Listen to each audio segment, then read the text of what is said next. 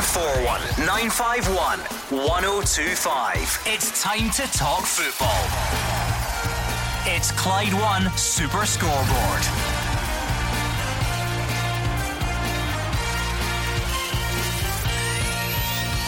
Good evening and welcome to Clyde One Super Scoreboard. Celtic signed Swiss striker Albian Ajeti on a 4-year deal. Rangers top the table after a 3-0 win at home to St Johnstone, and players will now be punished for breaching coronavirus guidelines, with Hearts told to stop their return to training. I'm Gordon Duncan. Joining me tonight, Gordon DL and Roger Hannah. And it's Big Ban Thursday in Clyde Super Scoreboard tonight. Gordon, Celtic and Aberdeen banned from playing each other on Saturday. Players warned they face bans for breaching COVID-19 rules. Hearts and other lower league clubs banned from training.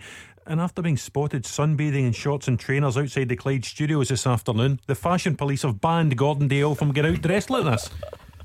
You can't get away with anything in this industry now. But no, worrying times. I think the government have clamped down on everything. Gordon putting out a strong message. Disappointing for Hearts, massive club, been told to stop training, and all the lower league clubs of course. So we have been warned. We really need to make sure that we don't do anything from that yellow card to go to a red. It's a busy day though, Roger, because a significant signing for Celtic, and of course the fallout from 3 big games last night as well. Yeah, I think Celtic needed a bit of good news, Gordon, and a £5 million centre forward, the new number 10. It certainly looks like good news from their point of view. We thought initially Albian Ajeti would be a loan signing, once an £8 million signing from Basel to West Ham. Things didn't work out for him at all in the English Premier League, and he's now trying to reignite what was quite an exciting career by coming to Celtic Park. Yeah, it's interesting to see how he'll fit into Celtic. Obviously a big price tag. It gives Neil Lennon the option. I think that he's looking at going with 2 strikers this season. I know that years gone by, seasons gone by, that's always been the one up top. I liked Edouard and Griffiths' partnership, and I feel that splashing out 5 million on Ajeti, it's not just to be a squad player. So I think Edouard's a stick on to start. I think that Celtic will go with 2 up and change their formation now. And what did you make of last night? I watched Rangers game. Steven Gerrard was a bit critical of his players after it. Still 3-0, Gordon. Clean sheet as well. Introduced to 2 new signings. So it was a very positive night for them. Motherwell, 1 point out of 3. Not the best start, but still early days. And I think another good point for Kilmarnock up at Ross County, who's been banging form. Gordon, you've still got that football manager's manual tucked away somewhere. What Steven Gerrard said last night was simply designed to keep his players' feet on the ground. Yeah. Too many people have been saying, there'll be 5 clear, then there'll be 8 clear, then there'll be 11 clear. That might well be the case, but Steven Gerrard doesn't want that into his players' heads. I think the problem, Roger, I watched the game, they didn't start particularly well, and now because of everybody's expecting so much of them, their pre-season form's been excellent. They've won into the first 3 games up at Aberdeen. They won, they beat St Mirren comfortably. They've now took on St Johnstone at Ibrox, and people expecting, the Rangers fans I'm talking about, expecting Rangers just to come out first 10 minutes, steamroller teams, get the early goal. It didn't really happen last night, so they've got to be patient, but it was still a very good one. There is a lot to get through tonight, so be patient with us. We'll try and cover it all off. 01419511025 on the phones, or on Twitter at Clyde SSB. Let's kick off with the signing news in Glasgow today. Albian Ajeti says Celtic made him feel wanted after a year at West Ham, where he thinks he deserved more of a chance. He is hoping to form a partnership with Odsonne Edouard, and he's also looking forward to coming up against his old pal Cedric Eaton in an Old Firm derby. I need to play, and this is why I signed for Celtic, and I had a good chat with the golfer, the sporting director as well. They really wanted me, and this was the most important thing, because after a season as I had in West Ham, it was for me clear I need to play, and with Celtic I see good chances, and I'm really looking forward to play with them. To be fair, yes, I think I deserve more to play. Don't need to hide that. I deserve that. It is how it is, but I'm really happy now. What is gone, and I'm looking forward now. Do you know much about Odsonne Edouard, a man you may be playing alongside? Are you excited to be able to play with him? Yeah, I'm looking forward to play with him. Saw he scored a lot of goals, saw also the goals he scored, the way how he scored, and I think me and him, this will be a good match together. Am I right in saying you know Cedric Eaton, who recently signed for Rangers? Yeah, I know. I mean, with him I shared many years in the academy of Basel. We've been playing very long together. Yeah, I'm happy we can play one of the biggest derby in the world against a mate I know from Switzerland. 0141 951 1025. We're asking for your thoughts on the games last night, including you Rangers fans. Of course, we'll look at the big news coming out of the coronavirus joint response group today as well. But let's start with that signing of Albian Ajeti. Celtic fans, quite simply, what do you make of it? Are you happy?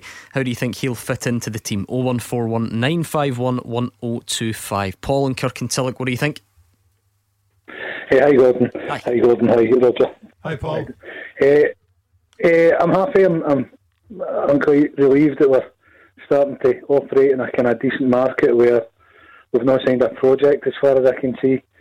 He signed for the English Premiership, and even though he didn't make it there, I think we've done enough with projects with Bio and various guys. So 2 signings in around about the 10 million mark. I think we're spending decent money. There's no guarantee with the guy, but I'm glad he's not a project. He's only been there a year as well, West Ham, so he's not had a fantastic amount of time to make his impact. But after a couple of weeks of really bad PR for the club as well, which I care about, I'm glad to hear that they're actually spending some money in a decent market. Well, I think when you're splashing out £5 million on a player, you're hoping it's not a project. You're hoping he's going to hit the ground running. I said earlier, and it was interesting listening to his conversation there, his interview, Gordon, that he said, I need to play. He's here to play. Okay, you don't get guarantees, especially at a club the size of Celtic, but I'm sure he fancies himself to play up front with Edouard, which would probably, Roger and I were discussing it, would probably give Neil Lennon a little bit of headache switching that formation, because it would be a 3-5-2 then. And then you've got the wing back areas. Who plays there? You've got Frimpong just now, Forrest out on the right on the formation of a 4-4. You've got the other side, El Yunusi and Taylor. You'd need to bring in, well, Ilhamid could play probably centre half, but I think he'll bring in another centre half as well. So it's really going to be interesting to see on the day what Neil Lennon, with everyone fit and all his squad ready to go, what is his best starting 11? I know who's not in it. One of the left backs. I don't think he'll be seen again. But joking aside, there'll be a left back will need to come in as well. As you talk about a centre half, and I agree with you, I don't think Celtic's spending is finished. There's another 6 weeks of this transfer window. I think they'll need a left back, because you will not see Bolingoli around these parts again. If Celtic go back to the 3-5-2, and if Albion's in, you would think that's exactly what's going to happen. Albion Ajeti, I should say. That's what's going to happen. I think there will be a left back. I think there will be a centre back as well. And while we're at it, I don't think Rangers have finished spending either. It'll be a fascinating finale of the last few weeks to this transfer window. What do you make of the signing in general, Roger? I mean, it depends the way you look at it. You look at the goal scoring record in Switzerland was obviously very good, and this is something we'll elaborate on a bit later on in the show.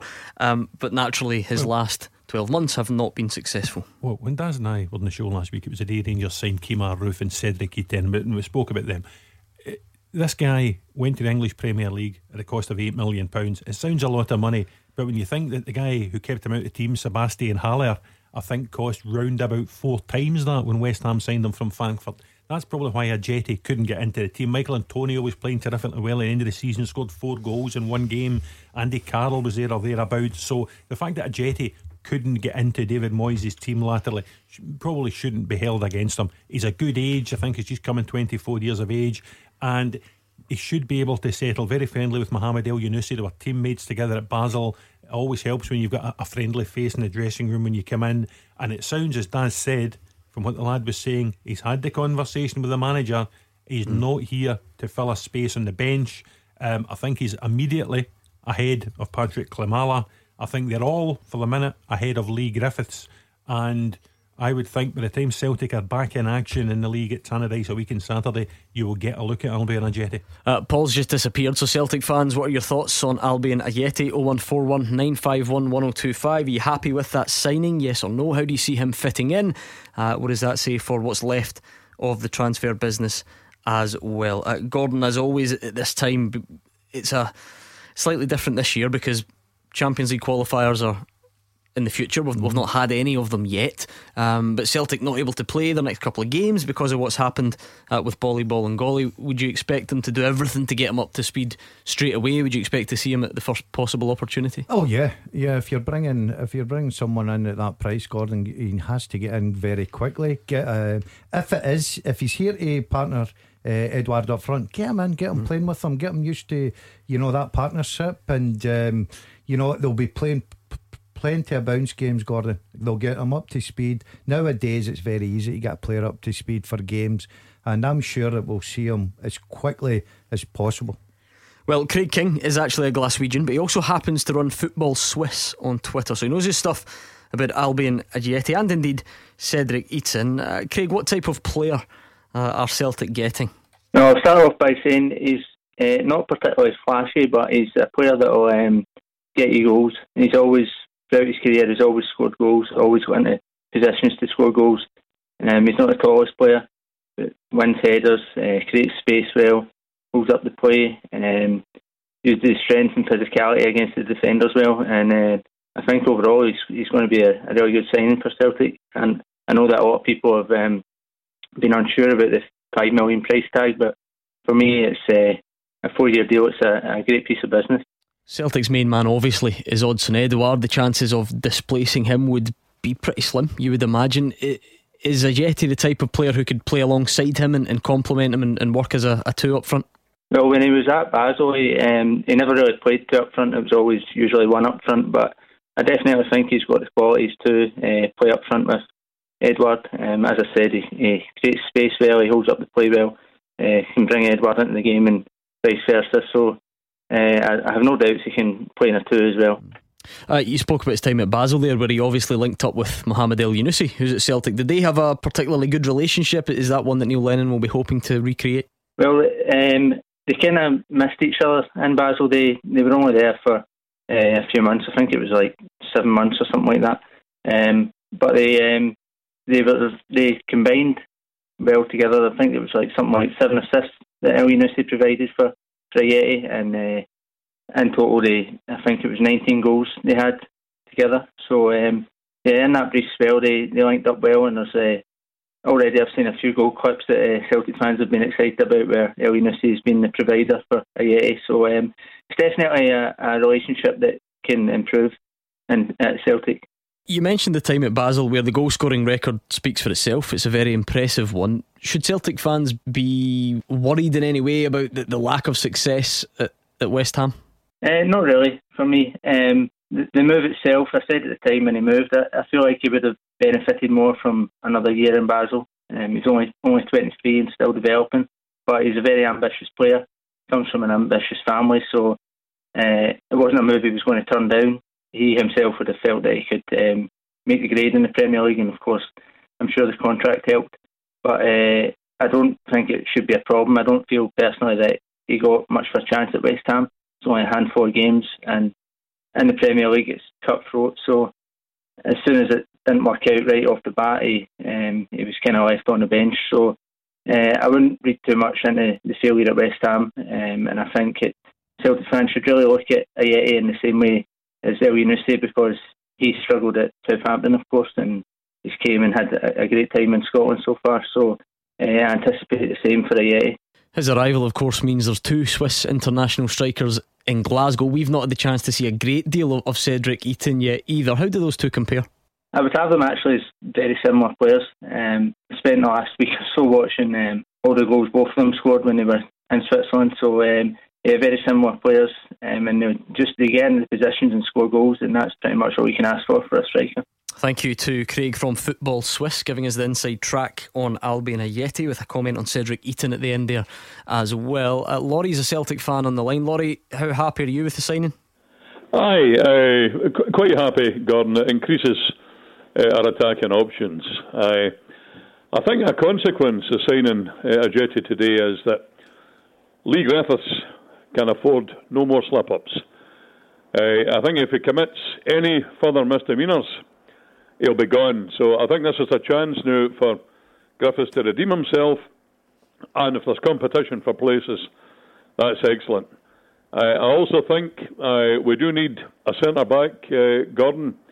That's a pressing requirement. I think that Ajer and Julian are both comfortable with the ball at their feet, but we need somebody who's got a physicality at the heart of defence. Another wee thing that I would like to say before I invite the panel's response is, I don't know Bolingoli Boli. I don't know him as a person, so therefore I can only surmise what his actions may have been. Personally, I suspect that he realised that he's going to be playing second fiddle to Greg Taylor, and he was looking to hasten his departure. He was looking to expedite his ticket out of Celtic Park. He was bothering if he was behaving with reckless abandon.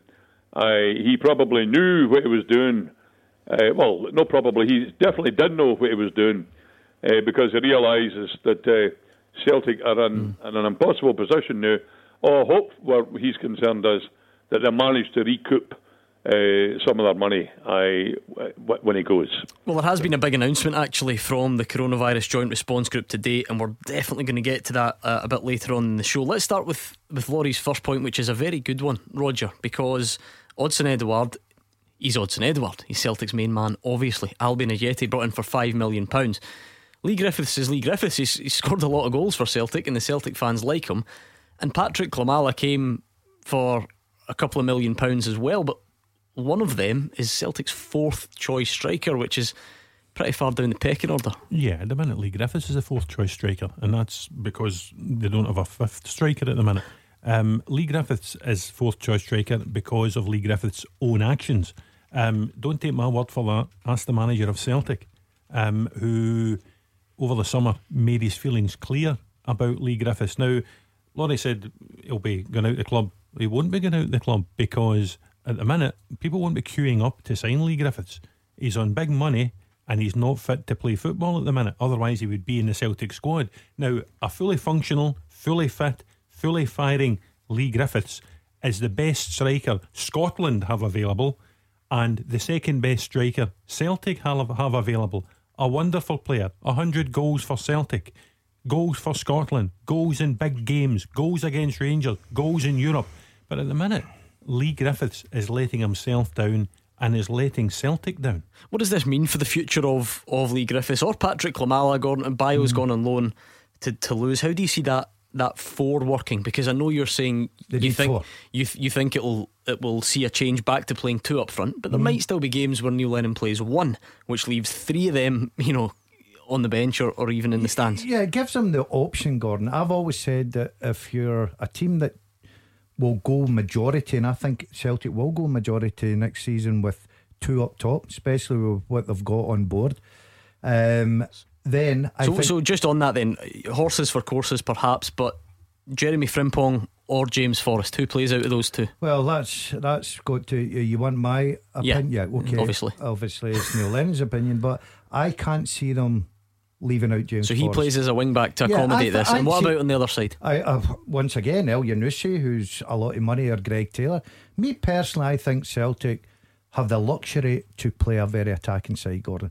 Now, there will be times that they may look at going to Ibrox and they may change their wing backs a little bit, but I think Forrest is, as much as there's some Celtic supporters come on here and give him a bit of criticism, I can't understand it. I think James Forrest brings so much to Celtic.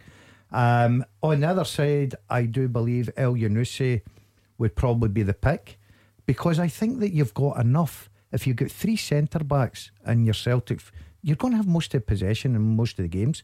You've got three centre backs, you've got one of the best sitting midfield players, and probably the best sitting midfield player in Scotland for a long time, Scott Brown. You've got McGregor that sits there with them in that formation.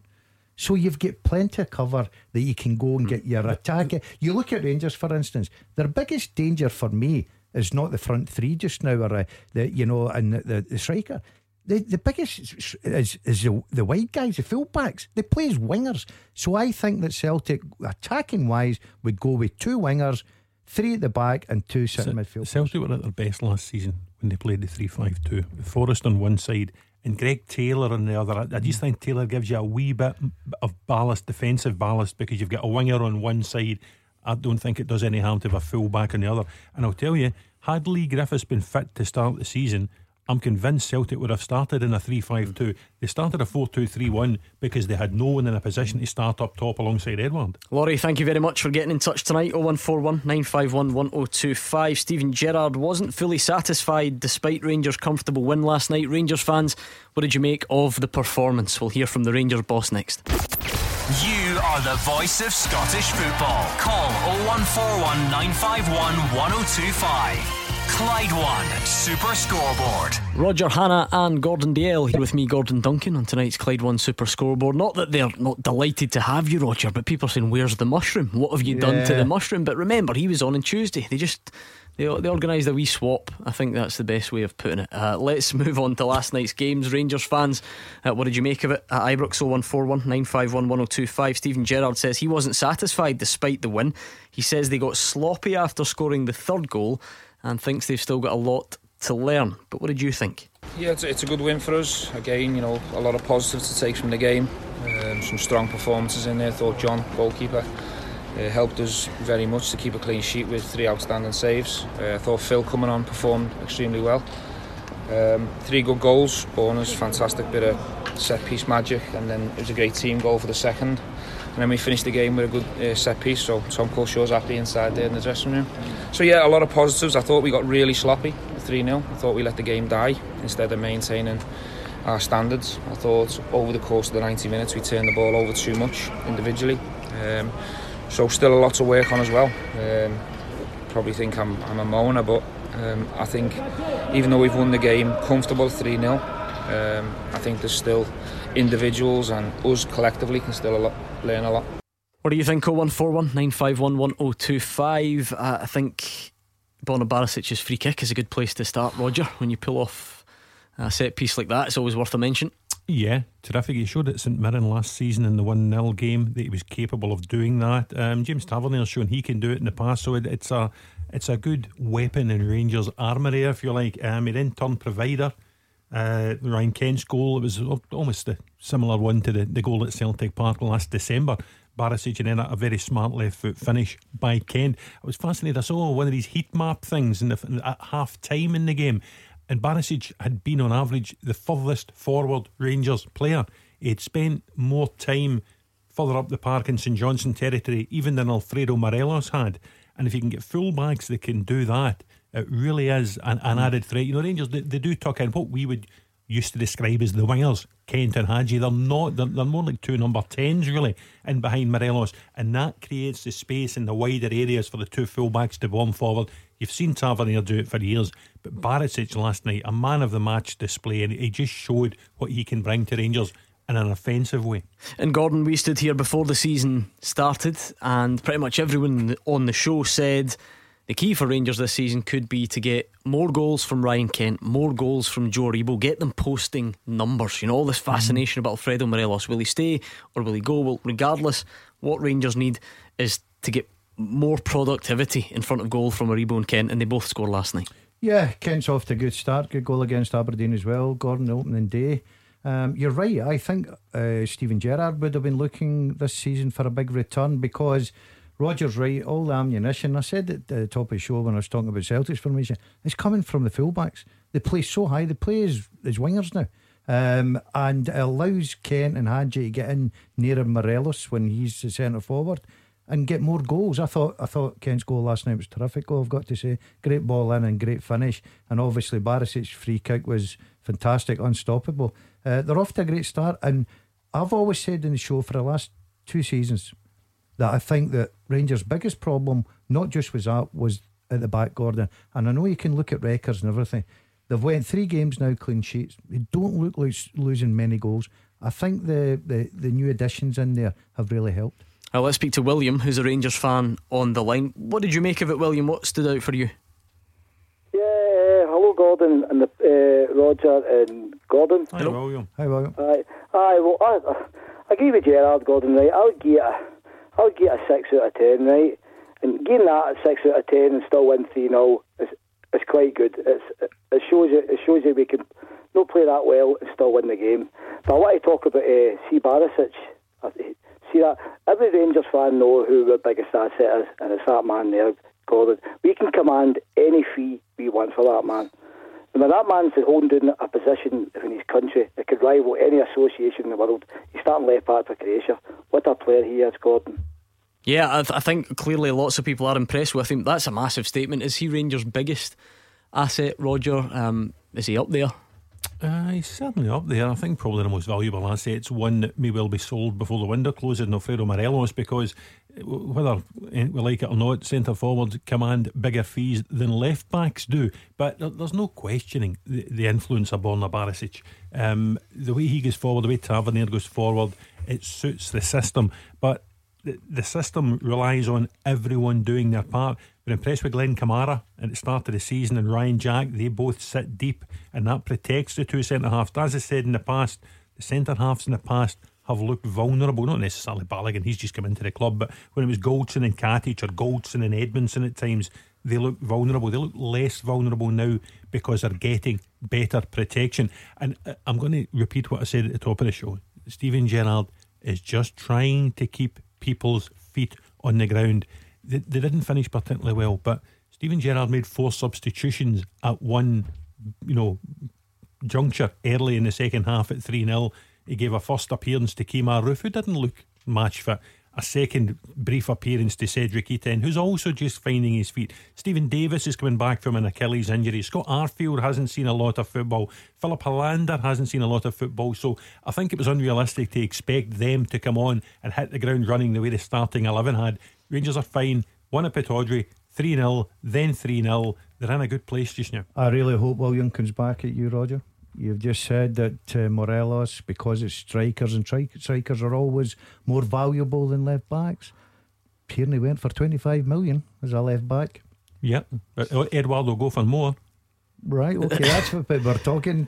The left backs are very valuable nowadays, I'll tell you, because they do play not like defenders now. They play like forwards on the wing, and the way he creates now, he's got a beautiful left foot, you've got to say. And it's not that long ago that people were actually questioning the signings. You know, sometimes we would be a bit critical of him in here, and we're the first to admit that. Rangers supporters were the same. But we always get back to the St Mirren free kick, and another one last night, and the one that he lays on for Kent. He's improving every time I see him. He's a terrific footballer, I've got to say that. I'll tell you what, William, hang on the line, because I've got another clip here from Steven Gerrard, and I'm keen to get your thoughts on it. He says Greg Docherty and Ross McCrory could be close to leaving the club. He says the midfielders have been out on loan enough, and any moves would be permanent ones. Hull are in for Greg Docherty, so he's had permission to speak to Hull. We've had some interest from Hibs in terms of Ross McCrory, so them talks are ongoing. Would that be a loan? No. Ross and Greg won't be going on loan. They've been on 2 loans. I think they've done that road. So if we get bids that we like and that are good enough and big enough, we'll consider them. But they won't be going on loan. If bids land where we feel it's worth it and we don't see them playing the amount of games that's going to satisfy them, or if they come to me and say to me, I want to go, it's time to go, then these are all the things you'd have to consider. But the reality is the bid needs to be big enough that the board are going to accept before I have a decision to make. William, are they players that you thought would have managed to break through at Rangers, that you hoped would have broken through? Where has their careers gone in the last couple of seasons? Well, Gordon, I come on previously, right, and I stated where Rangers were strong and were strongest positions midfield, right, and I don't think they're not going to get into that midfield, Gordon. But can I come back in and talk about the referee after this point? Yeah. But what I've stated, they're not strong enough to get in the midfield, right? But see the referee last night, I was sitting with my son, right, and my friend, right, and he turned in and says to me, "Only in this league, Dad, will they 2 challenges no be punished in this league. Any other league in the world, with the one on the boy Hadji and the one on boy Roof, if they 2 connected, they boys were out for a long, long time." I just want Roger and Gordon's, Elvis Gordon's a previous footballer, they tackles, Gordon, right, were shockers. How can as the referee get something wrong with his vision? You know what I mean? How can he not see that? As my son says, only in this league, Dad, in the world, every other league in the world, they would have been punished. Well, they were punished, but just not the punishment that William wants. I think the yellow card was shown, wasn't it? Am I right? Just before it? Yeah, I thought Liam Gordon was particularly fortunate. Is that on for the one on the roof? Yeah, it was heavy, wasn't it? Yeah, and he was playing at that stage. He was playing on the edge of the big centre half. I thought he was very fortunate.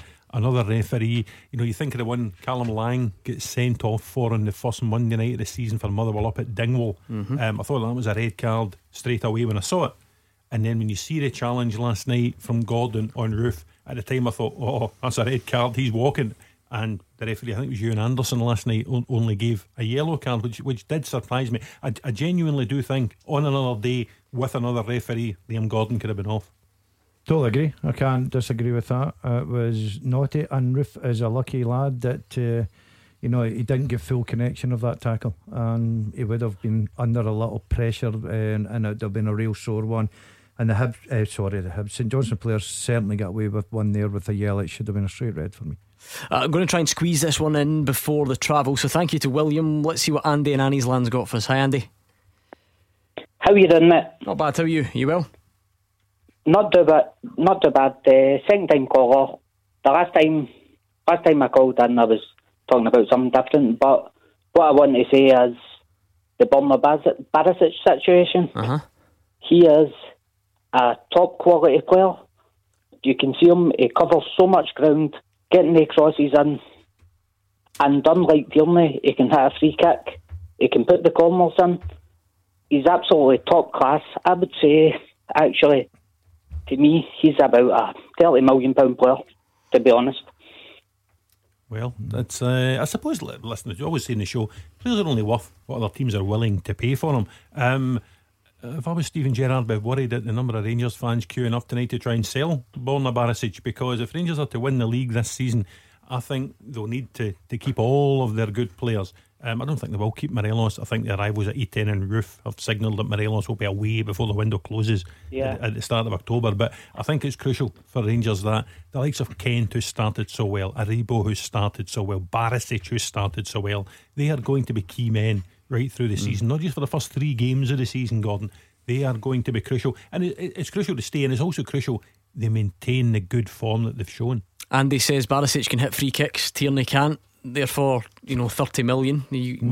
How do you feel about that valuation? He's just added 5 on for Tierney, so 5 million for free kicks, it's not a bad deal. I'm sure Stephen Gerrard, he's not wanting to get rid of his players, but if he can get an extra 5 million for someone that hits free kicks, 30 million, that'd be a great deal. Yeah. Corners as well. Corners, sorry. Did you take throw-ins? Can I? Oh, he's pretty good with the throw-in. That's 35 million. Can I just say one more? Can I just say one more thing? I think through pre-season, throughout this whole process, Gerrard has been very shrewd, in my opinion. The way he's brought signed Hadji's looking good. Signed Aribo last year. He's looking amazing this year. Rangers are looking good. On the other hand, Celtic, not so good. Well, if you look at where Rangers might go from here, Roger, I mentioned Greg Docherty and Ross McCrory. If they're going to leave, I don't know exactly what these two earn, but I imagine if you add those wages together, there would be scope there then, and that for Rangers to bring in one other midfielder. Listen, I like the two lads, but I think probably what William, the previous caller, said is probably true. I'm not sure Stephen Gerrard sees either of them getting into his midfield plans. As young Scottish players, you want to see them go and have good careers, and if they can't have first team careers at Rangers, they maybe are as well going on to go somewhere where they can play regular football and restart their career. Look at Albion Ajeti. He couldn't get a game at West Ham, so he's come to Celtic to try and reignite his career.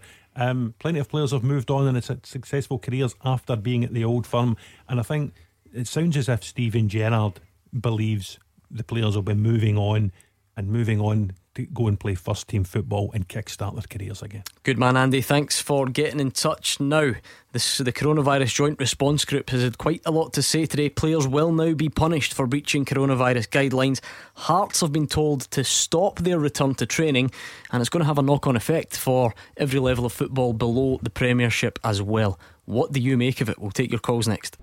0141 951 1025. This is Scottish football's league leader, Clyde One Super Scoreboard. Roger Hannah's here, Gordon Dalziel is alongside him, and they're waiting for your calls. 0141 951 1025. Another big day on the coronavirus front with regards to football. You'll have heard about the Aberdeen 8, you'll have heard about Bolly. Well, now we've got some clarity on where we go going forward, but that doesn't mean everyone's happy about it. Now, the SPFL and Scottish FA have been in discussions with the Scottish Government, so the Coronavirus Joint Response Group has come up with a couple of things that have got people really going on social media, and we want to hear your thoughts on the phones. One of the headlines is that Hearts, who are back training, they've been back training for over a week I think, have been told that they now must pause their current training programme until at least the 24th of August. So although they've been back training already, on the back of what's happened as part of this tightening up, Hearts now cannot train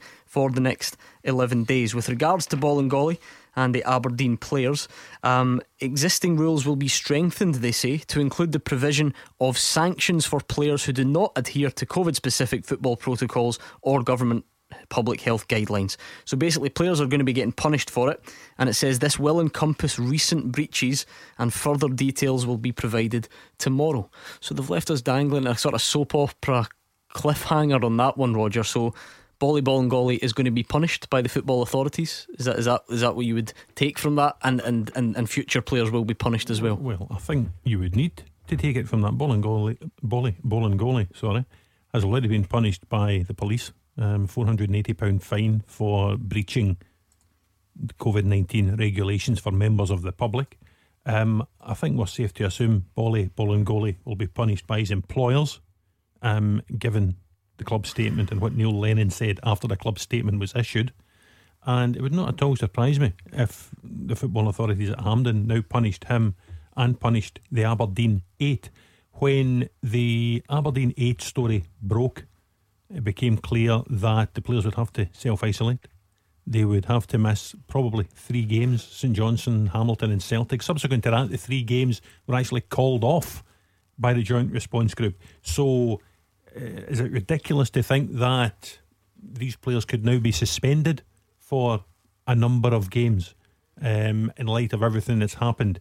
Is it ridiculous to think Bolingoli could be suspended for a number of games? I would imagine that the Joint Response Group, having held talks with the Scottish Government over this, and just think how angry Nicola Sturgeon was on Tuesday when this story broke, I think they will want to send out a message loud and clear to players and to managers and to clubs that these rule breaches have to stop. Like I said, the other part of this that jumps out at you is that although they've started back training already, Hearts have now been told that they must stop basically and can't resume again until the 24th of August, 11 days time. Needless to say, the club aren't too chuffed about it. Let's speak to Craig, who is a Hearts fan from Kirkcaldy. What do you make of that, Craig? Hi panel, first time caller here. I'm totally bemused by the decision today. The only thing that I think is missing from that statement is that all clubs out with the Premier League will be punished for no fault of their own. I don't understand it. 8 Aberdeen players have went to the pub, 1 Celtic players went to Spain. They've been allowed to train.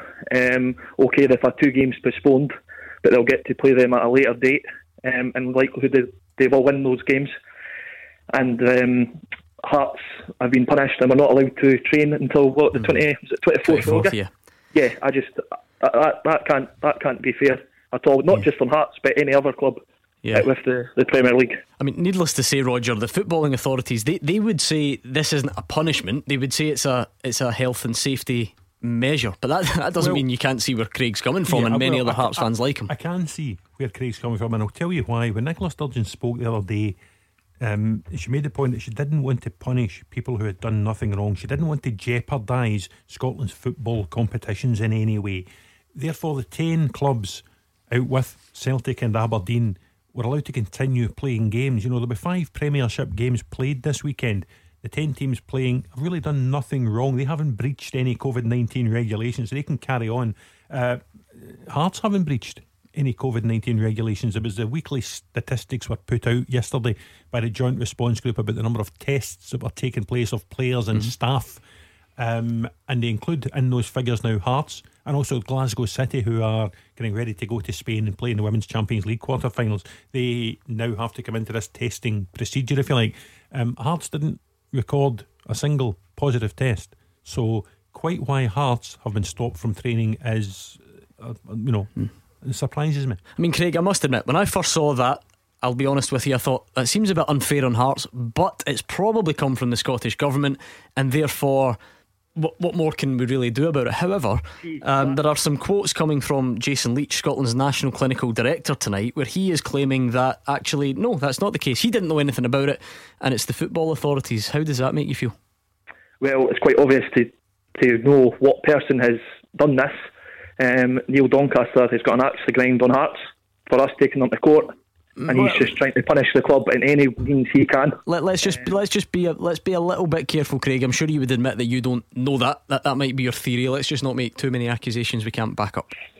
Well, Hearts have done nothing wrong. No club out with the Premier League have broke any rules regarding COVID-19 restrictions. It's just the two clubs that have, two individual players of two Premiership clubs that have broke the rules. Yet they're allowed to play. Celtic are allowed to play their Champions League qualifier, looks like next week. Hearts, as I said, have done nothing wrong. They followed all the rules. I think they've just resumed full contact training at the start of the week there. They've done nothing wrong, and we've been told that we're not allowed to train till the 24th of August. That can't be possibly fair. We've already been, in my opinion, shafted already this summer in terms of getting demoted, where I still believe we had a fair chance of staying up. And now this is just the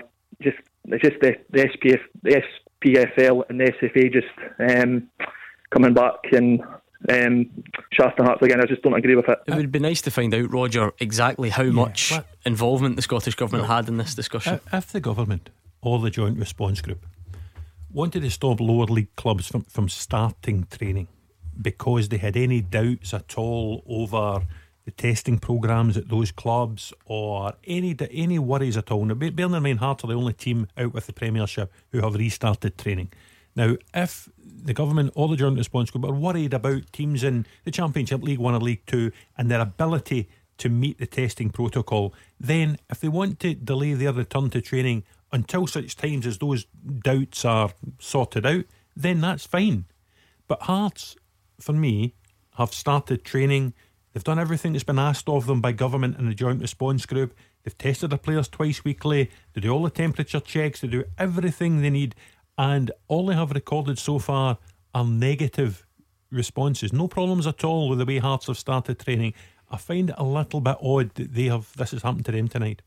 Craig's very passionate about it, as you can hear. Let's see what Greg in Dalgety Bay makes of it. Hi, Greg. How you doing, guys? Okay? Yeah, good, thanks. How angry are you at that, Greg? I don't know if it's anger or frustration, to be honest. I won't talk about the relegation of things because the guy before has already mentioned certain things. What I would say is Jack Leach has just been on another station and said that it has nothing to do with government. It's the FPFL's purely decision. So what I would say is, what are they thinking? I mean, Hearts have got fantastic training facilities, like it's just been mentioned. We're testing correctly, we're doing everything correctly. The social media parts, Twitter says that's all going well. I just don't understand the thinking behind it. Why punish us? Why punish us more? We now have to take it in the chin now that we've been relegated. Let us crack on and train. We're doing everything by the book. Just because clubs in a higher league now are misbehaving doesn't mean we should be punished for it. Yeah, we've got Betfred games coming up. Cup games coming up. Yeah, I've got to agree with you. I think that if your club, in which obviously I was listening to Roger there, he knows a lot better. If you're doing everything by safety rules and every box is getting ticked, Gordon, I find it baffling. Unless there's something else that I do not know or we do not know the reason why behind it. But if you're a club like Hearts and you put every safety measure in there and it's all negative that's coming back and there's no problems whatsoever, I find it astonishing that this has been announced, and unfortunately for Hearts, once again they're in the firing line, and no wonder some Hearts fans feel aggrieved. I don't go back to the relegation thing. I thought that's just what happened, but on top of this, you want to prepare for a new season. You've taken on the chin, you've done everything by the book, and then you've been told stop for another 11 days. It's not great at all. I mean, Roger, in terms of the impact it will have on the football, and this might not be the point, by the way, but I'll just mention it. Hearts should be able to prepare in time. Even if they come back on the 24th of August, they don't play until October. That seems like a sensible length of pre-season, the same way that everyone else had. But like I say, maybe that's not the point. It's the fact that they've been back, they've put all these processes in place. And also, listen, Craig and now Greg come on, frustrated, angry, annoyed with the whole thing. I'm slightly perplexed because as we've said before, Hearts have done everything properly by the book. They've done all the testing, and it costs quite a bit of money. They've invested that money in to allow them to return earlier than other teams in the Championship, to prepare for a Championship campaign, a Betfred Cup campaign. The only other team in the country allowed to do that were Glasgow City. Gordon, they're preparing for the Champions League games, and they're allowed to keep doing that. And listen, from the Joint Response Group bulletin that's come out tonight, it says Glasgow City Women's FC can continue to train in preparation for the UEFA Women's Champions League tie against Wolfsburg on August 21 and will be visited to audit and verify compliance. So why not do that with Hearts? Why not do that with Hearts? The very next sentence is Heart of Midlothian FC have been informed of the need to pause their current training programme until at least 24 August. So why is it one rule for Glasgow City and one rule for Hearts? It doesn't make sense. And again, this is the beauty of live radio and breaking news, Roger. Something we obviously will try and get to the bottom of. Greg is right. Jason Leach has spoken elsewhere tonight. He was on the show a couple of days ago, and he says that specific bit about Hearts wasn't anything to do with the Scottish Government. But I mean, the statement is full of language. It says the Joint Response Group today outlines a wide range of measures agreed with the Scottish Government. These measures have been approved by the Joint Response Group and follow extensive discussions with Scottish Government ministers. So is somebody fibbing? Is somebody being what we need now is the Joint Response Group to come out and respond to what Jason Leach is saying. We naturally presumed that they were speaking with one voice. The JRG were simply articulating what they had decided in conjunction with Scottish Government. Jason Leach comes out less than an hour after the statement to say, wasn't agreed with me, mate. Very quickly, Greg, because I'm a bit pushed for time. Not that it would make you happy, because you would still be disappointed, but if it transpired that this is because the government have requested that it happens, or the government have made it happen, would it make it a bit easier to take? In a way, what I would say is, with the government not saying it and it's just the SPFL, although I'm not in the camp of being Neil Doncasters against us and doing everything to punish us, it's very easy to understand why some Hearts fans are thinking that way when it's only, and they know it's only Hearts that are training just now, and Hearts only being punished by it. Yeah. It's madness. It certainly seems like it at the moment. Thank you, Greg, in Dalgety Bay. Very late for this, but we'll squeeze it in. Beat the Pundit with the Scottish Sun. For the best football news and opinion online, thescottishsun.co.uk/football. It is Beat the Pundit time. Your chance to win a signed ball, but you need to get the better of Gordon or Roger. 01419511025. Lines close when the news finishes just after 7. Tackle the headlines. 01419511025. Clyde One Super Scoreboard. Busy night on Clyde One Super Scoreboard. Albion Ajeti signed for Celtic. Rangers coming back off an impressive win last night. The Joint Response Group has ordered Hearts to stop training and announced that punishments will be handed out to players who break the coronavirus guidelines. It says it will encompass recent breaches, so that would, you would imagine, apply to Volleyball and Golly and Aberdeen 8, but we'll find that out tomorrow. Keep your calls coming on any of those topics, and we're going to be joined in the show by a man who is banging in the goals at the start of the new season. We'll speak to Chris Burke after we do this. Beat the Pundit with the Scottish Sun. For the best football news and opinion online, thescottishsun.co.uk/football.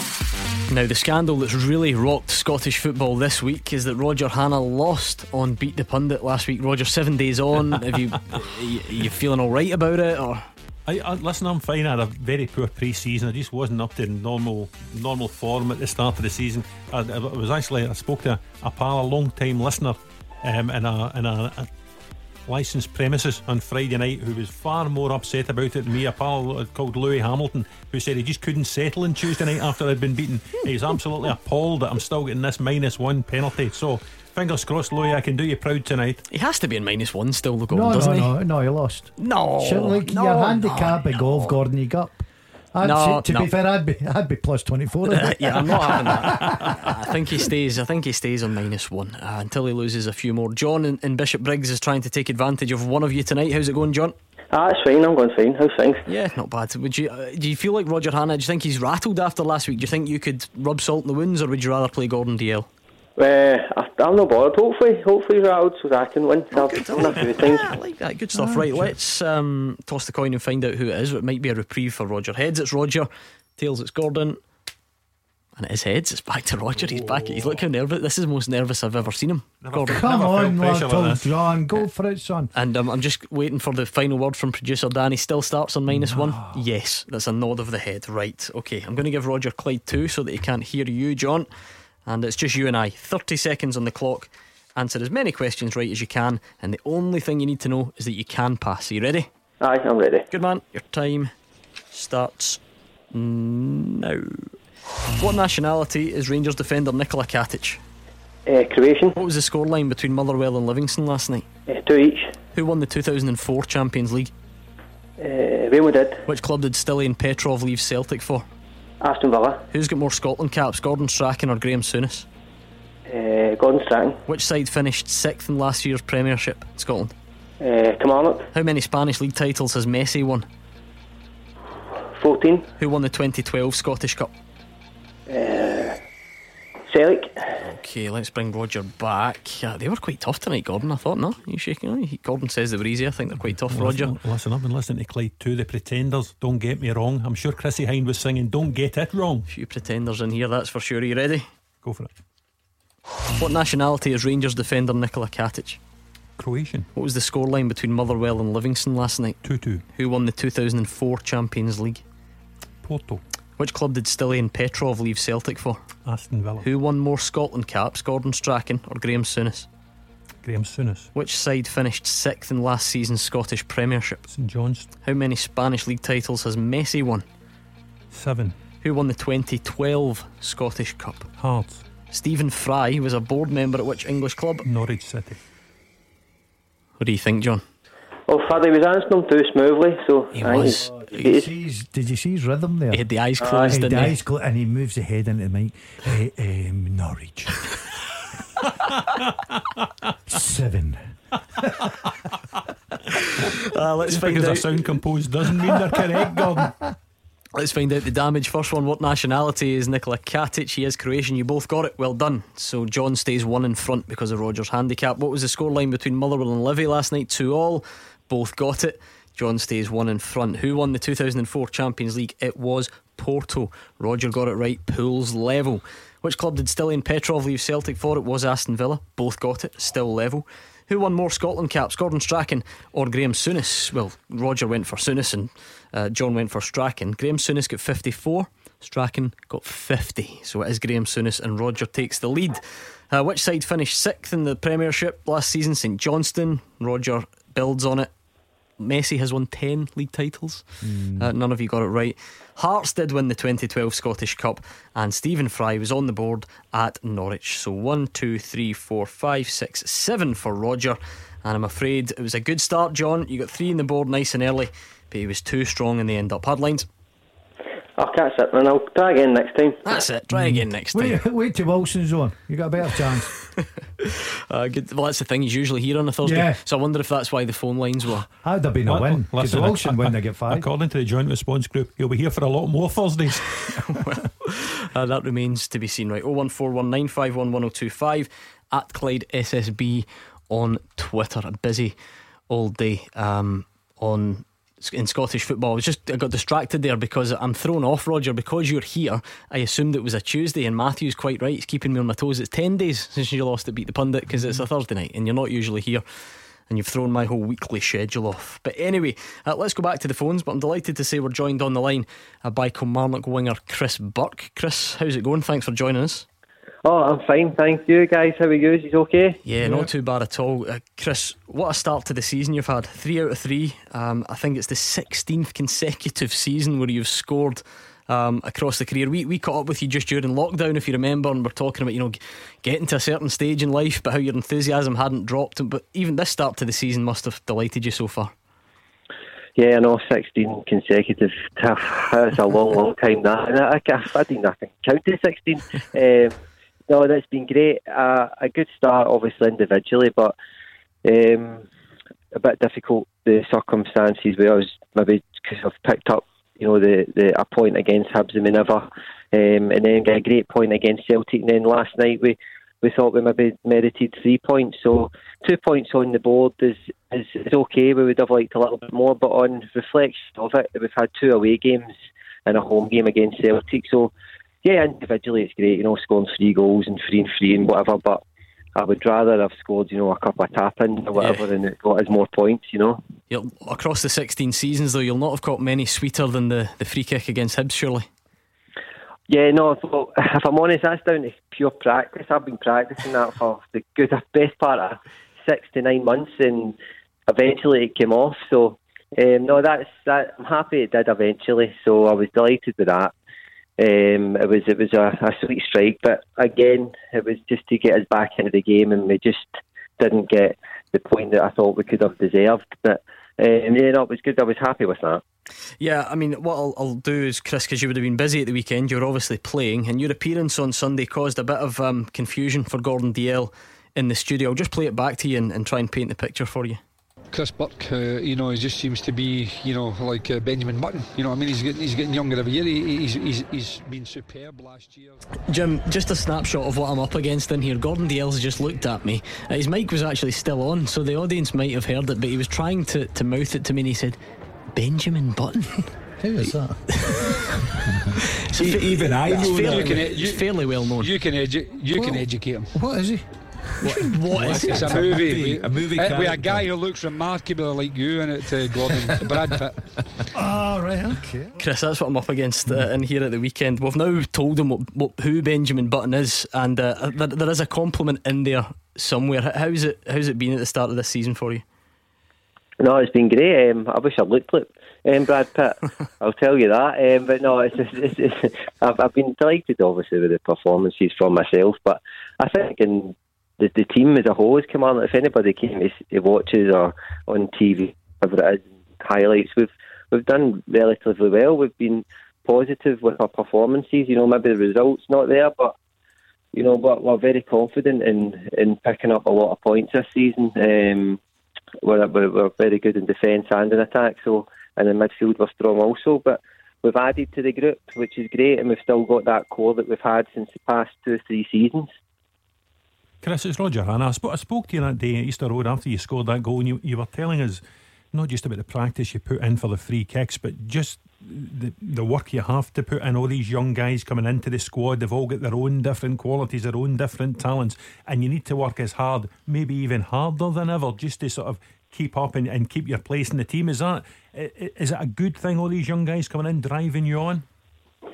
Of course it is. Realistically, I'm probably one bad game away from losing my spot and having to then retire, because if you get a young 22, 23-year-old coming in and doing the same job that I can do, then I'm going to be surplus to requirements very soon.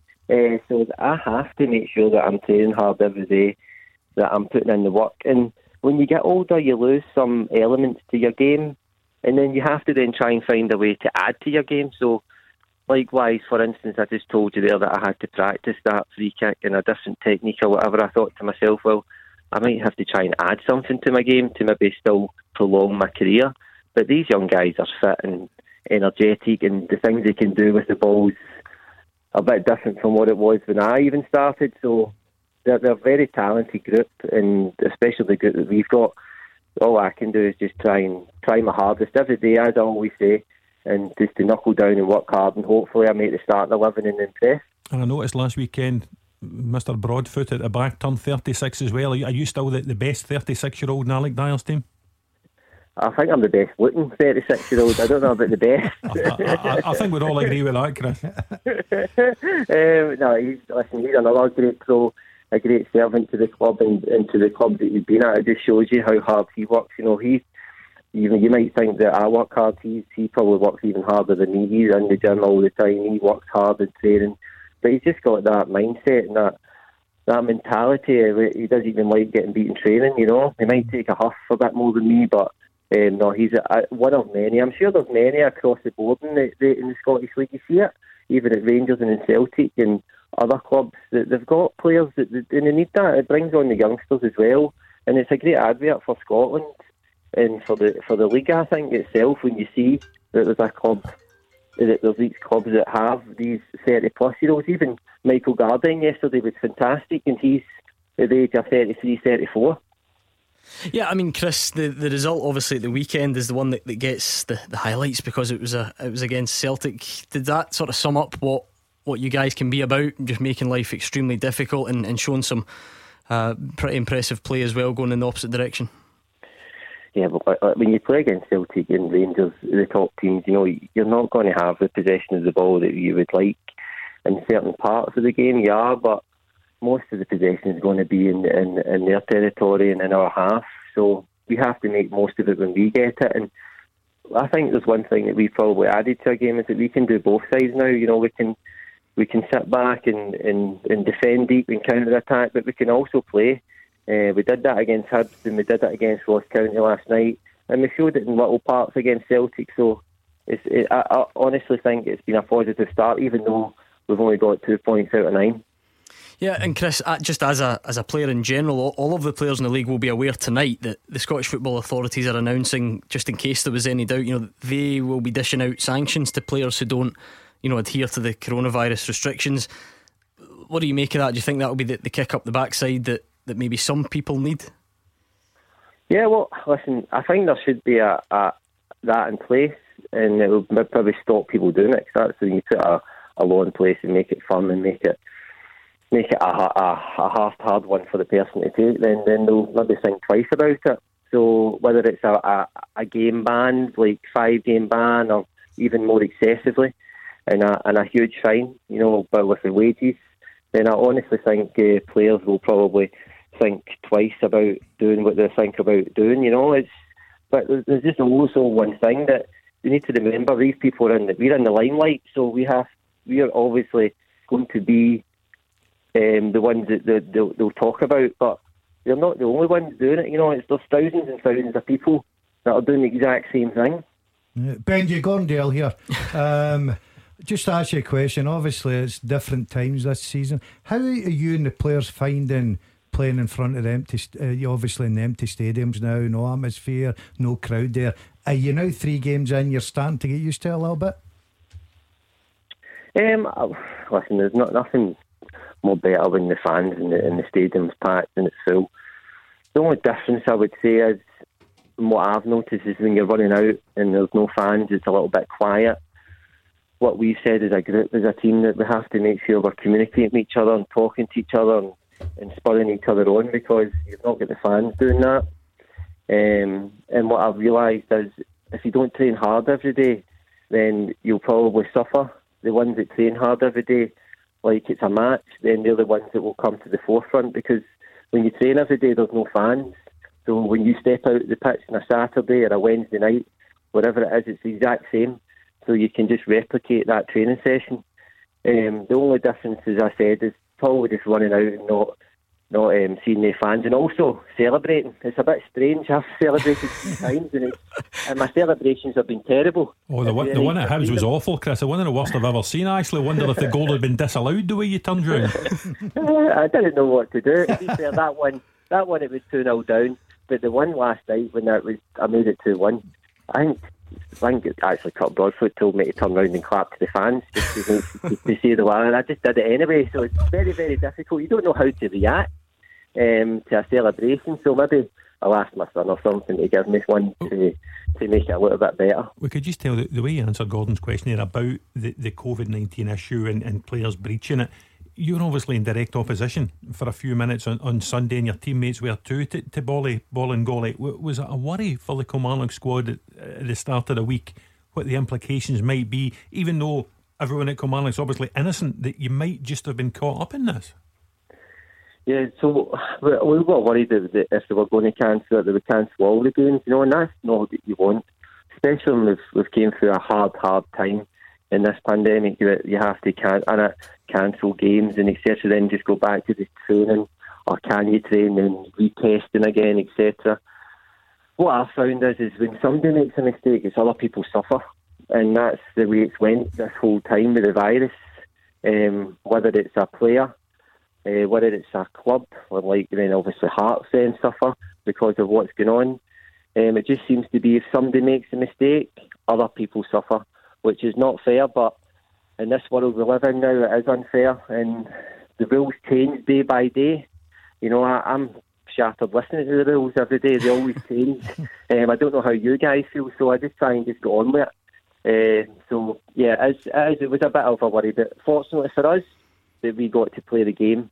We've played all our games, and I'm just hoping it continues that way.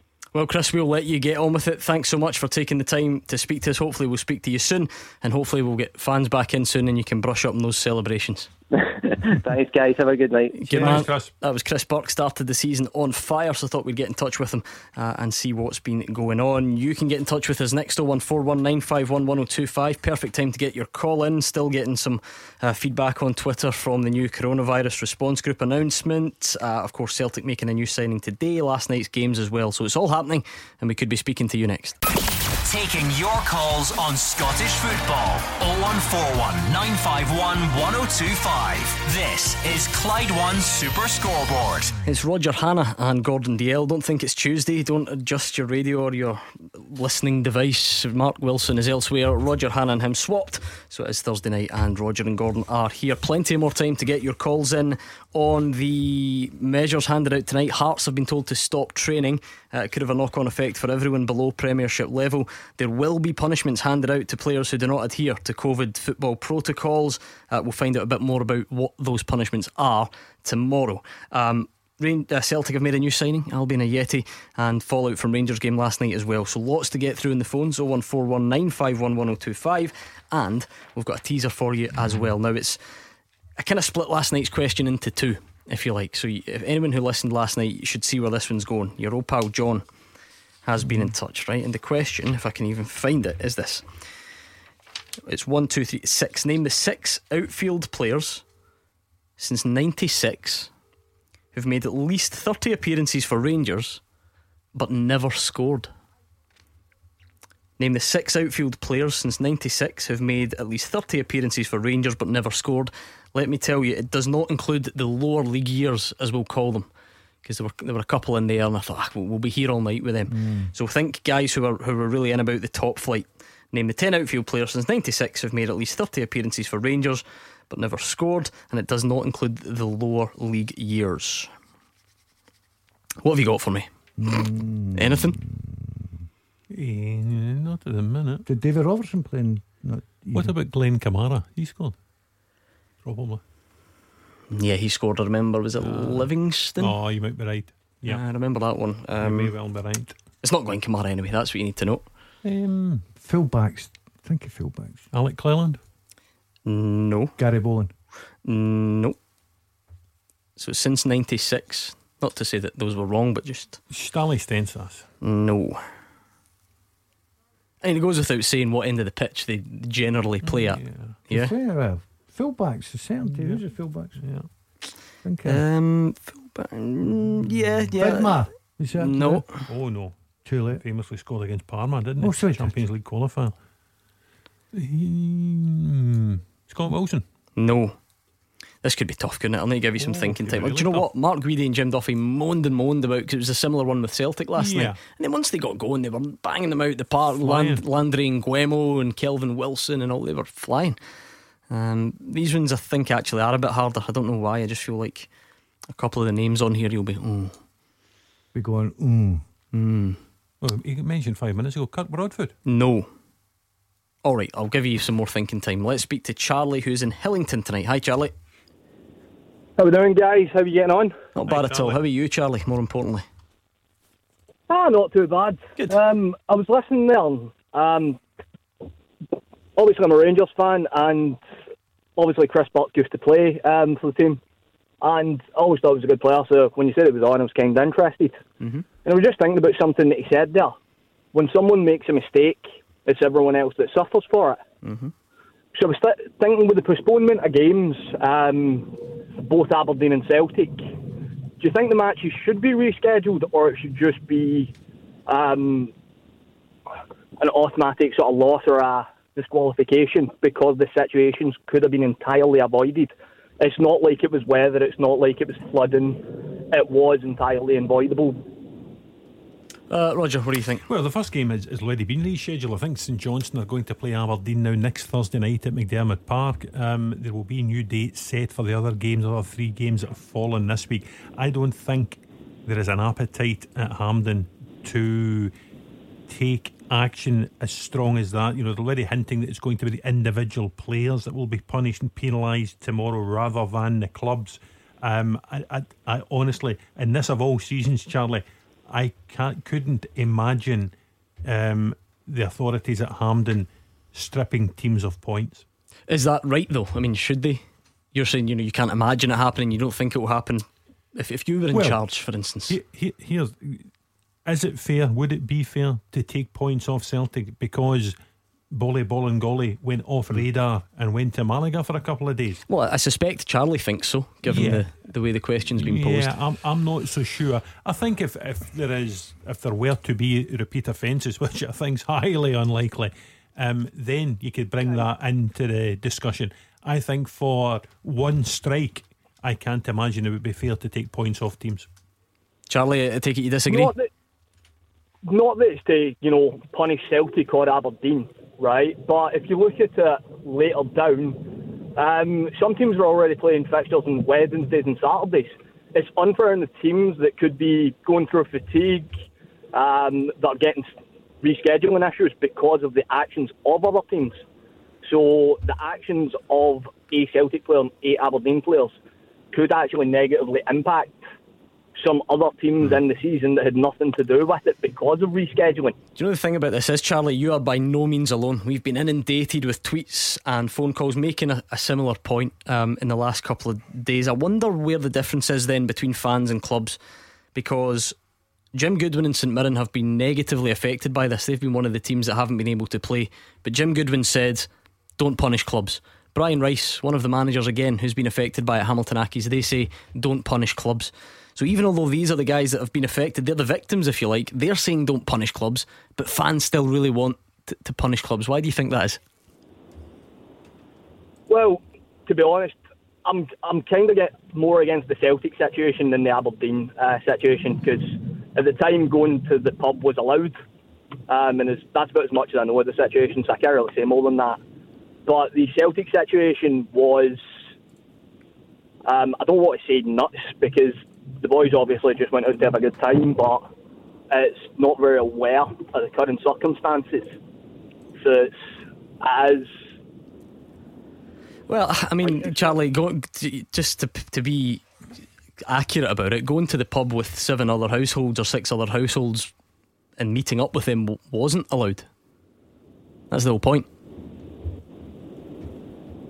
And, well, the dispute of the bubble, obviously, I don't know their seating arrangements. They could have been sat separate. I just knew that 8 people went to the pub, which I thought was, you know, that was legal at the time. Obviously, there's a bigger picture to that. But yeah, they were both entirely avoidable situations, which, you know, should other teams in some way be penalised with double fixtures in a week when they could be fatigued in a massive season. I can see the arguments why people are coming on saying this, Gordon, because they'll say, well, clubs have got a responsibility, it's their players, and I do agree. But if you look at the situation, you can't just differ Celtics from Aberdeen. Both are in the wrong. Whether you think, well, they could have been sitting, you know, apart in the pub or what, both are wrong. They're in the wrong. But to go and punish clubs, like, say, for instance, let's take the Celtic one, because that's what Charlie's talking about. Let's take the Celtic one here. You've got a club, I don't care if it's Celtic, Rangers, Marlborough, you've got a club that's doing everything in their power, and you cannot be with a player 24 hours a day. You're doing everything you can for safety measures, ticking every box that's going, making sure that everybody's looked after at the training ground, preparation for games, on the way to games, back after games. You've broken no rules whatsoever. You don't know what your players are doing, and every club's the same. You cannot monitor your players every single minute of the day. And when you give players a day off or 2 days off, you hope that you trust them to act responsibly. So to go and now and talk about, well, deduct points and all this, I totally agree it is punishing other clubs. Like, I feel sorry for St Mirren, Hamilton, teams like that, it's missing games. But I don't think the answer is points deduction. Roger, again, I wonder if there's a difference in feeling here between fans and, well, maybe some pundits, but then those within football or within those who are making the decisions. Because we had Jason Leach on the other night and he said by and large he was happy with the football authorities. He was even happy with football clubs. You know, he made it a sort of individual issue, if you like. Now, this statement from the Joint Response Group today says quite clearly that there will be a provision of sanctions for players who do not adhere to COVID-specific football protocols. Am I focusing too much on that word players, or does that suggest to you that there won't be a sanction towards the club? Well, it's a little bit, Gordon, like, you know, the strict liability that we talk about. Yeah, exactly. Should football clubs be held responsible for the actions of individual supporters? Probably not. Should football clubs be held accountable for the individual action of players? Probably not in these circumstances. You know, if a footballer goes out and kicks a referee in the leg and gets sent off, he's likely to get a 10 or 20 match ban. But, you know, the club won't be docked points. So, you know, individual players have to take responsibility for their own actions. Very difficult to hold the club responsible for, you know, any rogue elements. Charlie, you not having it? Do you know something? I don't actually blame Neil Lennon or Celtic. It's entirely the players' fault. I'd never say anything otherwise. It's one of those things that is kind of, it's a fine line of, well, it was avoidable, so should we really just, you know, give them the chance to make it up and mess with the logistics of the league? Or, you know, as you say, it is unfair to dock the team of the player. It's one of those fine lines. I just wanted to see what you thought.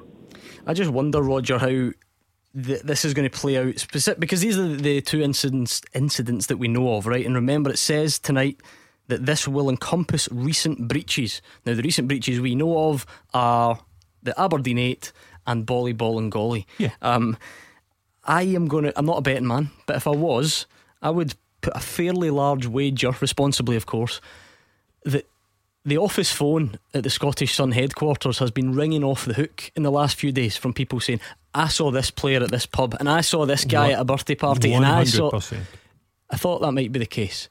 So is this where, although Bolingoli and the Aberdeen 8 we assume will be sanctioned, is this where this has to be a line in the sand and going forward, because doing it retrospectively could be an almighty can of worms? I always think retrospective action and things like this, it does open up a can of worms.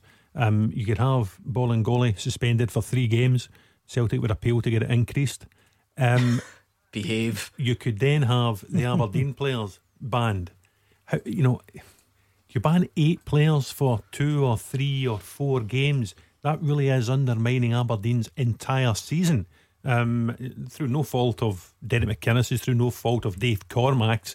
That could be something that, you know, could have a really, really adverse effect on an entire club's entire season. So I would urge the Hampden authorities to think carefully. I would suggest the best way to do it is to say, from this moment onwards, gentlemen, this is how we're dealing with it. But I think it's a dangerous precedent to set to start looking backwards and penalising people retrospectively for alleged breaches of rules when those rules weren't really in place at the time. I mean, Gordon, there's a lot that people don't understand from what we've heard from the Joint Response Group tonight, but I'll read that line again. It says this will encompass recent breaches. I know what Roger's saying, but that doesn't sound like they're going to overlook Bolingoli or the Aberdeen players. Yeah, and I know what Roger's saying about the rules weren't in place, but I sort of disagree. I think that because of the nature and, you know, the seriousness of it, Gordon, I do think that if they're going to put rules in, I think the Aberdeen 8 and Bolingoli should fall into those rules and regulations, and I think they should be punished accordingly. And I know Roger's argument, and we can, you know, people will have a different opinion. The rules weren't there before, I totally understand that. But the way football is just now, and how it could have affected our game, I think they've got to come into it, and I think it's right. The thing is, Roger, there's a lot going on here, because if you are Aberdeen, and I'm not sure we're going to get Derek McInnes versus Nicola Sturgeon. I'm not sure that's the debate we're going to get out of this, but by all accounts, Aberdeen were willing to quarantine those 8 players and play without them for the next 3 games. But the government stepped in, and the government asked for the footballing authorities to cancel those matches. And now I don't know what the punishment would be, but imagine there was a case where Derek McInnes is now told you're going to be without those 8 players, 8 of your main players for 4 games, 6 games, whatever it may be. It's going to be pretty tough for him to take. Yeah, and just is that a double jeopardy punishment? In putting off these games, these Aberdeen games, and the Celtic game, and Celtic versus Aberdeen this Saturday, that is, as government would have it, a shot across the bows of football. This is the ultimate warning to everyone. To use Nicola Sturgeon, to paraphrase her own words, you know, she's given the yellow card and she's poised to give the red card the next time.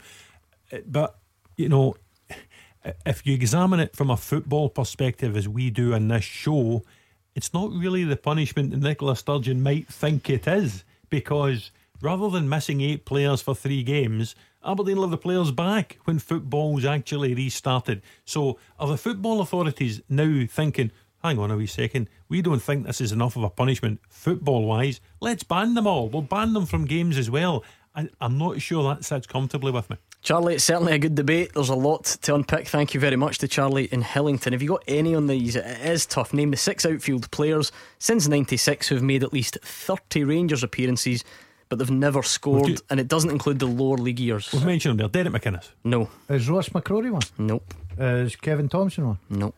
I don't know. I'm going to need to give you clues on it. What about a friend of the show, Stevie Smith? Nope. Fullbacks, Arthur Newman? Okay, I'll give you fullbacks. Kevin Muscat? I'll give you fullbacks. Don't go too far back. Don't go too far back. Who was? We know Barisic has scored. We know Tavernier's scored. The Liverpool on. boy. Calm down. John Flanagan. John Flanagan. You're up and running. 1 down, 5 to get. We'll get them next, as we'll also speak to Brian in Lennoxtown.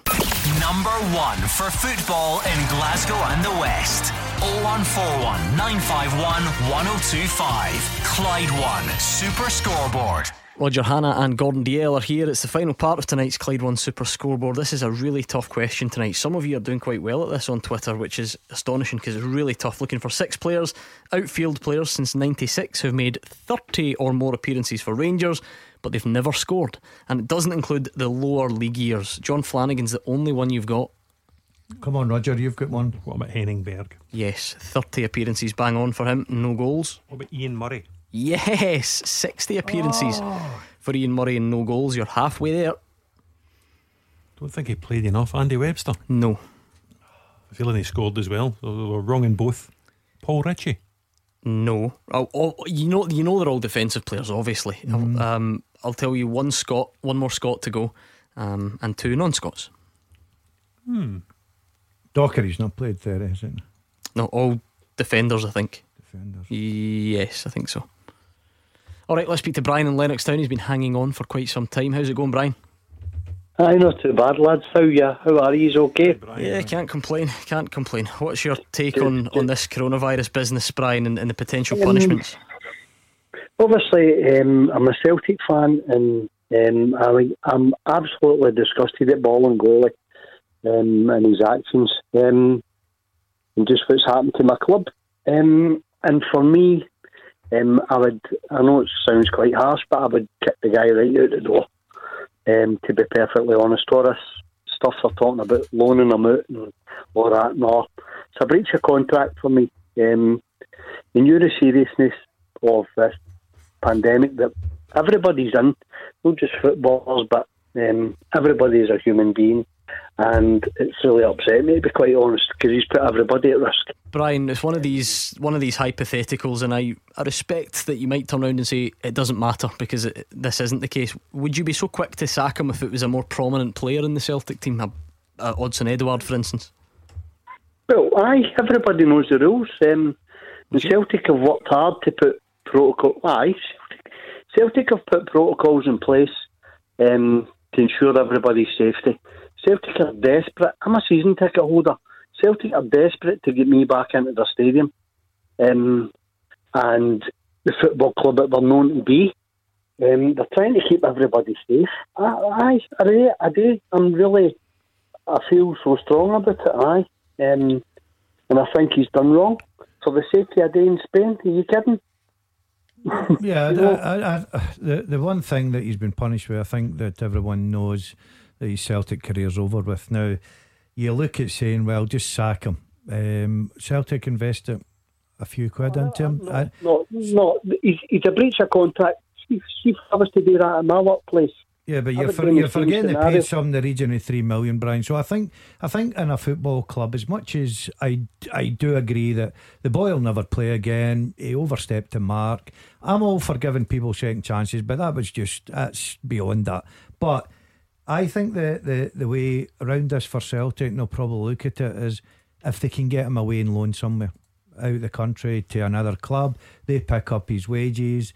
Hopefully that he plays well at that club, or he's playing well enough that another club will show interest and they'll try and recoup some of the money back. But as far as his career goes at Celtic, that's certainly finished. Yeah, you won't see him playing for Celtic again. I don't think you'll see him anywhere near Celtic Park or Lennoxtown again. He will be away either on loan or permanently within days.